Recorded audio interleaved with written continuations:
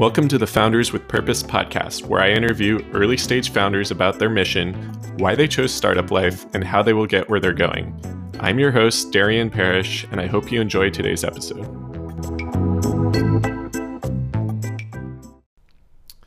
All right, we're back with the founder of Punch, Mitesh. Mitesh, thank you for joining us. Could you tell us all a little bit more about what Punch is and why you started the journey? Sure. Thank you for having me, Darian. And Punch, as I think you would have seen in a little snippet we shared earlier, is essentially commerce over chat. We built Punch for B2B businesses to help them complete their entire trade and communication cycle within a simple messaging interface. So everything from receiving orders, raising invoices, and making payments all can happen within a simple communication and texting interface. Yes, and I've checked out your website, and it looks very, very clean. And just a point of clarification, are these chats through the Punch app, or are they via text message? They're within the Punch app. So Punch is essentially a messaging app. So both sides need to have the app downloaded, and if that answers your question. Is that what you were clarifying? Yes, that answers it. Thank you very much. And just to go a little bit deeper on this, what types of current customers or businesses are using the product, and is this right for any type of e-commerce business, or is it kind of having a focused vertical? Yeah, so we are typically looking at SMBs, small to medium-sized businesses, and those are the ones that, my hypothesis starting out was that that's typically the segment that's missed out on and people don't build for them. They tend to rely on voicemails, Excel sheets, your old school communication, just calling each other, or some of them even use fax, to my surprise, which seems to be quite prevalent here in the US. It's essentially roasteries selling to cafes, think producers selling to restaurants, or flour makers selling to bakeries. Your typical small, these could be like a solo entrepreneur, small team size company that's selling locally and tends to do wholesale. So B2B essentially. Yeah, that's great. And I think there's always an interesting story behind your decision to go B2B instead of B2C. In this case, I might imagine it might be because the B2C market is somewhat saturated on the communication side. Is that the reason, or did you have interest in B2B or see an opportunity otherwise? Yeah, partially you're right. I think over the past decade, a lot of the interface improvements, platform improvements we've seen have typically been on the B2C side. And there's so many tools out there that entrepreneurs can use if they want to launch something on the B2C front, whether it's an e-commerce store or selling services online. However, on the B2B side, what I noticed was it still relied on traditional and old school methods. And so that was one. And the second part was that I always felt that you can't really take the B2C template and apply it to the B2B side. And so my whole, the sort of the insight that led me to, the state where I really wanted to test it out, whether that's really true, was that, B2C transactions are typically, discovery based and one-time transaction, whereas B2B ones are relationship based. And, you have the terms of your transaction that are usually preset or set at one point in time, and post that it's really about the relationship and communications and efficiency. So for instance, if you were to come across an Instagram ad or any other mode by which you discover your shopping as a consumer, or whether it's just search need based on Amazon, you would search for it and add to cart. It's all self-driven, whereas chat is really in case you need some kind of customer support or help if you have a question. Whereas on the B2B side, I wanted to sort of flip the interface and keep chat or communication at the center of it, because what you're really talking about is, what products do you have? Do you have any trade promotions? Uh, something came in, or you had received 12 cartons and one of them was damaged or need to return something. Um, and orders are really, a course of business. It's really about convenience. If you're running a business, you typically tend to know when you need what, and there's a cadence to your ordering, or its basis, when your stock depletes and so on. Um, and I wanted to sort of make sure that it's something that can be done easily, um, but still use something that doesn't need extensive training. So, most B2B software that you see out there is usually something that's clunky, big in size, needs some training to get a hold of. Most ERPs that manage, some of these inventory and auto ordering components of businesses.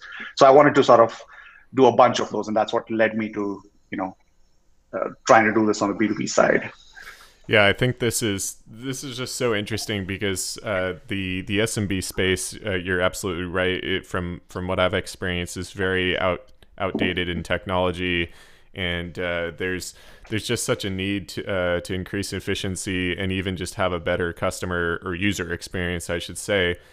What's something that you think is not currently in Punchh that might be interesting to some of the users? Because from the website, it looks like you have the ability to place orders, which makes sense for the wholesale, and then you have the communication component. What other types of relationship building, as you called it, do you think might happen in Punchh in the future?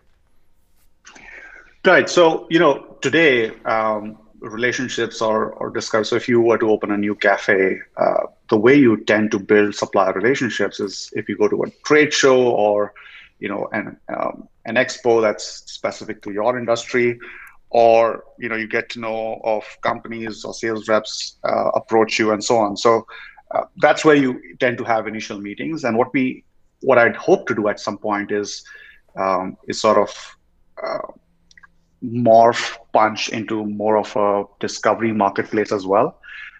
So think like a hyper local Alibaba, where if you were to look out for suppliers in your zip code that at least supply to your zip code in a 200-mile radius, you'd be able to discover boutique groceries or produce sellers that sell to other businesses in your area. And I think that'd be really interesting to explore, because unless you buy a booth as a supplier at one of your trade shows, there's no organic way today that newer businesses can discover you on the wholesale side, at least. Yep, that makes sense. I think discovery is a huge component of it, and right now very time consuming and costly. So I think there's a real opportunity there. Let's go back to the starting of Punchh and why you started the company and why you thought startup life was even a viable option for you. Yeah. So actually, this is my fourth startup of sorts. So I've been at it in different shapes and forms for a while now. I actually started my career, on a conventional path. So fresh out of MBA school, joined a bank, Citibank. This was back in India, and I actually worked there for almost 6 years. So it wasn't like I was an entrepreneur out of the gate, straight out the gate. And I quite enjoyed that. I think you can be entrepreneurial in your conventional career as much as you can be in the conventional sense of a startup. And I think that's what kept me in my job for the period that it did. I think it's only when, as you go up to a certain stage and it doesn't appeal to you, or I think it's a function of, you can rationalize it either way. It might be a function of, the right idea or the right opportunity coming at a particular point in time compared to, your learning curve sort of peaking and so on. So it might be a combination of those things, but I think that's what happened to me at that point in time. And this was back in 2011. That's when I started my first sort of company called FeeCounter. We were a payments aggregator in the education space. So think a Stripe, but focused on schools, colleges, and education platforms. Got it. So it sounds like you started with one, and then tell us how what you don't have to go into all the details, but how did you get from company one, startup one, to startup four, and how do you keep the stamina or energy and interest in wanting to keep pushing forward? Yeah. So I mean, it is a long-winded story. So I'll try to keep it as short as I can, because that gets me from, first startup one back in India to startup four here in the US. But in a gist, our largest investor acquired us in 2013. Um, my second startup was just something that I wanted to capitalize on, with a piece of property that I had. So we built a co-working space for doctors. The difference, from a conventional co-working space was essentially that we were built for the medical professionals. So you'd have sanitation stations, all the facilities, checking medical beds, built specific to running a medical consultancy at a particular site. It's called the Mediclave, and it's on till today back in India. My third startup was Taurus Tech, and this is when we'd now settled here in the US. And I wanted to, this was actually, quite frankly, the lowest hanging fruit for me, because I still had developer connections back in India. And over here, we now live in Wisconsin. So, there were a lot of startups and companies that didn't have access to the right tech talent. And so that seemed to be, as we were transitioning our residency, that seemed to be the right opportunity at the time. And then Punch, startup four, is just basically one of those things that's been in my head for a while now. And, there are ideas that come and go. You think of ideas and then you forget about them maybe a few months later. This was one of those that just kept coming back in different shapes or forms. And it came to a point where I was like, I just have to try it out and take a swing at it and see where it leads. So, here I am. That's great. And I think Punch is such a phenomenal idea and such a needed product. But we both know that startups aren't without their challenges, and it's not all sunshine. So why don't you tell us what's a key or core challenge right now, and how you plan to overcome that? Yeah, I think the core problem I'm trying to solve is product market fit, uh, in the truest sense. So, we got our first 5 beta suppliers, or wholesalers on the platform, just via a Slack message, like just a post on a Slack group. So it wasn't really active marketing, which was great. So it validated that there were businesses out there that saw the need for something like this. But the biggest problem I have today is that I don't see usage the way I would have assumed it to be. So I need to figure out, uh, with my customer, like iterate and do some of these things that we had planned, from a product roadmap perspective, but didn't execute, just because you want to go stage by stage MVP to really ratify some of your assumptions, and then iterate basis what our customers tell us. So I think the biggest challenge is figuring that out, because not a lot of customer interviews are valid feedback at times, and it has to be a balance of what is possible versus what your customer thinks is possible or what he needs. So it has to be sort of a combination of their feedback, and you have to read the right things into their answers. So that's sort of the challenge, and marrying that with the product roadmap that we had laid out, but we're just waiting for our initial MVP rollout.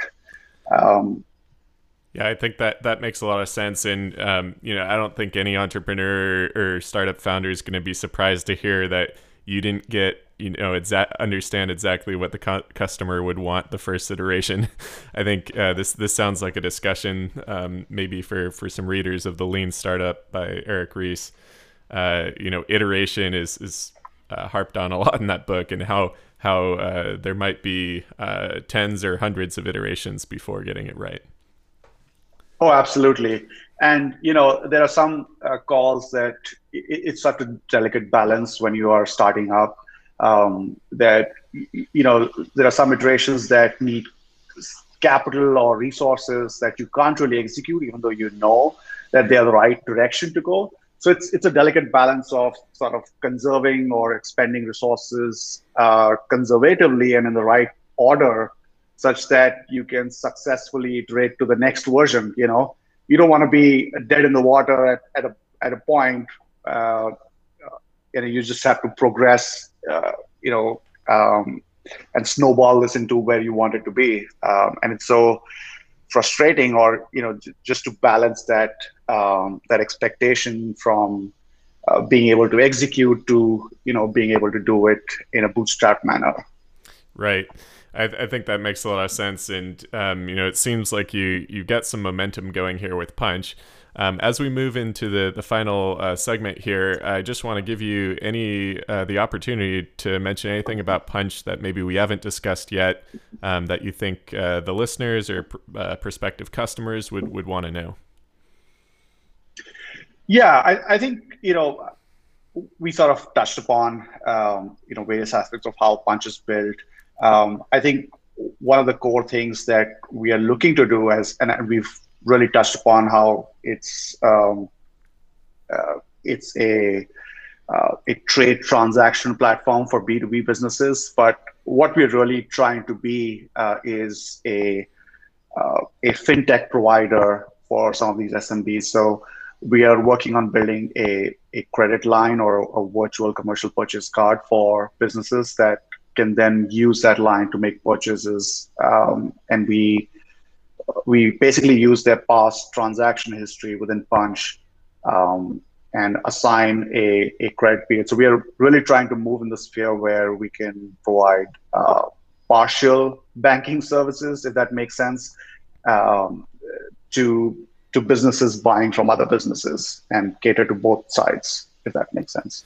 Yeah, I mean, I think there's definitely always a need for a more full suite of things. Once you get customers that are using the product and very interested in it, I think the lower the friction too as well. If they don't have to think about payment or credit when they're trying to complete a transaction on Punch, I think that's going to be a competitive advantage for you. Yeah, absolutely. And it's one of those things where, it's again, something you think might be possible. Consumers don't directly ask for it because they don't think today for it to be possible. But they sort of use services that are either direct negotiation based or from their banking partners. But I think, like you said, it'd be great if we were to take that friction out of the equation and then just allow them to form trade partnerships, without the goal of negotiating credit. Yes, that's great. Well, thank you so much, Mitesh, for joining, and tell the listeners really quickly where they can find you online, and I'll add those links to the show notes. Sure. So I'm on Twitter at Mitesh Ajmera personally, and Punch is our website is punchapp.com. We are also on Twitter at PNCH app, and Facebook page is also fairly easy to find. So great. Well, we'll make sure those get in the show notes, and all the users, listeners, can come check you out. I think this is very interesting, and I'm really looking forward to seeing what happens over the next few months. So, Mitesh, thank you so much for joining. Thank you for having me, Darian.